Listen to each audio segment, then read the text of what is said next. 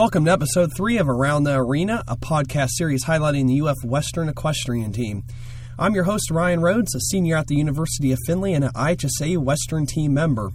This is a 5-episode podcast series that will take you through part of the 2011 and 2012 season of the UF Western Equestrian IHSA team. Throughout the series, we'll continue to bring you news, facts, and information on the team, interviews from the head coach, Cindy Moorhead, and anything regarding the Western team and the equine industry. You can listen to these podcasts anytime by logging on to the Findlay website, www.findlay.edu, and click Athletics.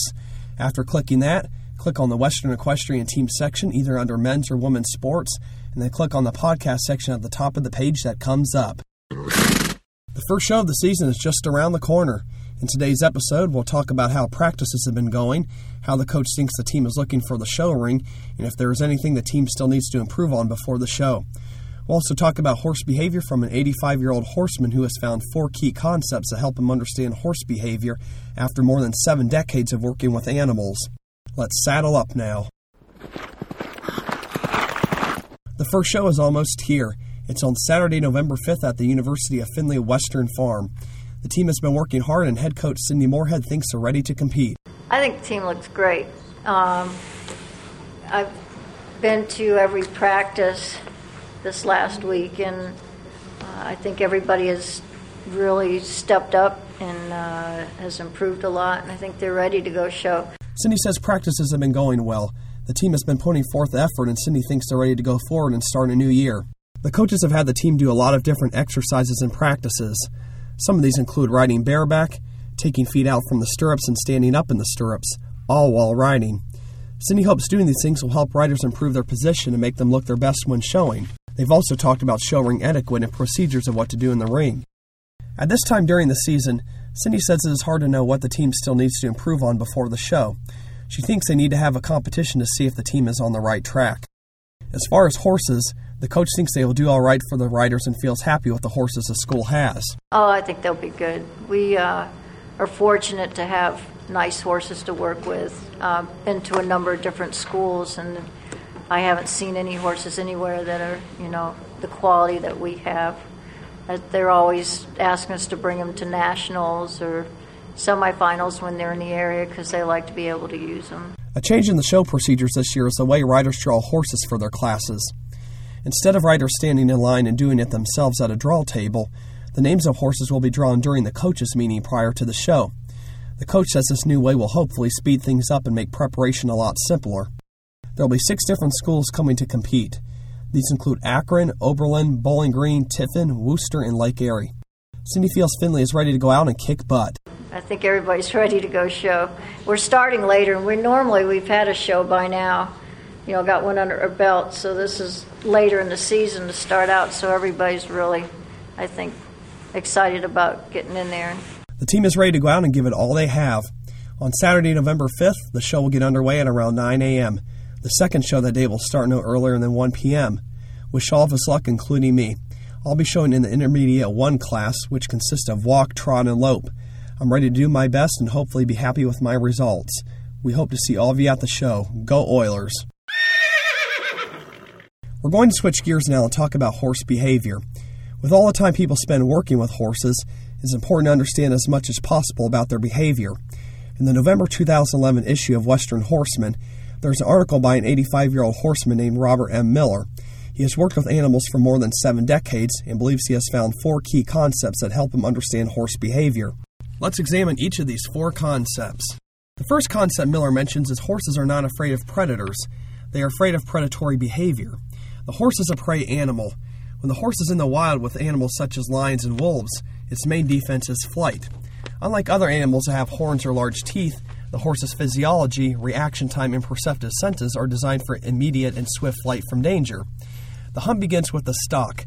However, until the predator begins its stalk, the animal is not alarmed. The prey animals are aware of the predators within sight of them, but not until those predators assume a walking posture is the flight instinct precipitated. As a result, any unfamiliar objects may cause alarm in a horse. It could be something as harmless as a trash can or a coat hanging on a fence. But if it is not identified by the horse as a familiar or harmless object, it causes alarm. When this occurs, the horse's head goes up, the ears go forward, nostrils dilate, the body tenses, and the horse is prepared to run. In the process of training horses, time should be spent desensitizing them to all sorts of moving and stationary objects. Desensitizing is an important part of training that cannot be overdone and will not make the horse numb. Instead, horses can be thoroughly desensitized to ordinary frightening stimuli, but yet highly sensitized to the rider's signals.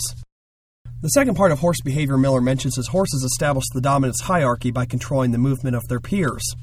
In this case, the lead horse controls the movement of its subordinates and can do so with slight threatening movements, including the swing of a head with ears pinned back or the threat of a kick. Older mares almost always lead wild horses. She may not be the strongest or quickest, but she has the most experience. The mare knows when to run, which way, and how far.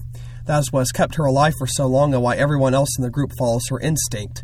Physical strength has nothing to do with leadership in horses. It all depends on how well a person is able to effectively and correctly control the horse's movement. Movement is life to the horse, a flight creature whose swift feet are the only guarantee to survival in the wild. We can control movement in two ways: prevent it or cause it. If we cause movement, we obtain leadership. The secret of horse tamers, past and present, is control of motion. If it is done correctly, the horse accepts our leadership. The third area of behavior is a horse is born neurologically mature with all senses functioning. The horse must be on its feet soon after birth and follow its mother in order to stay alive in the wild. These are known as precocial species, or species learning times are right after birth. Anything that moves will imprint upon these newborns. Miller says that is why we continue to see examples of strange friendships on television and on the internet between ordinarily antagonistic species, such as cats and birds or deer and dogs. Miller has realized over time the best learning times are the minutes and hours after birth. The fourth and final area of horse behavior Miller talks about is the goal of horsemanship can and should be 100% respect and zero fear. If a horse is fearful but feels it cannot flee, then the alternative is to fight. Miller says we can try to minimize fear by handling green horses or baby foals. Since dominance in horses is achieved by controlling movement, there is no need to instill fear of us in the horse. Therefore, we can achieve complete respect and compliance with an absolute minimum of fear on the horse's part. This is why we are now seeing a revolution in horsemanship wherein the techniques mastered by very few talented horsemen are available to all. Miller says we have to want to learn and take advantage of the books, videos, articles, teaching clinics, and courses available today. That sums up the article about horse behavior by Robert M. Miller. Again, the article is in the November 2011 issue of Western Horseman if you want to read the entirety. This wraps up episode 3 of Around the Arena. The podcasts of the series are located at www.findlay.edu on the athletics page. Just click on the Western Team section in either the men's or women's sports columns, and then click on the podcast section at the top of the page. If you have any questions or comments, send an email to roadsr@findlay.edu. My last name is spelled what you drive on. The letters are ROADS. You can also post comments and questions on the link to the podcast from the athletics page. If you want to know more about the show association, IHSA, visit the website, ihsainc.com.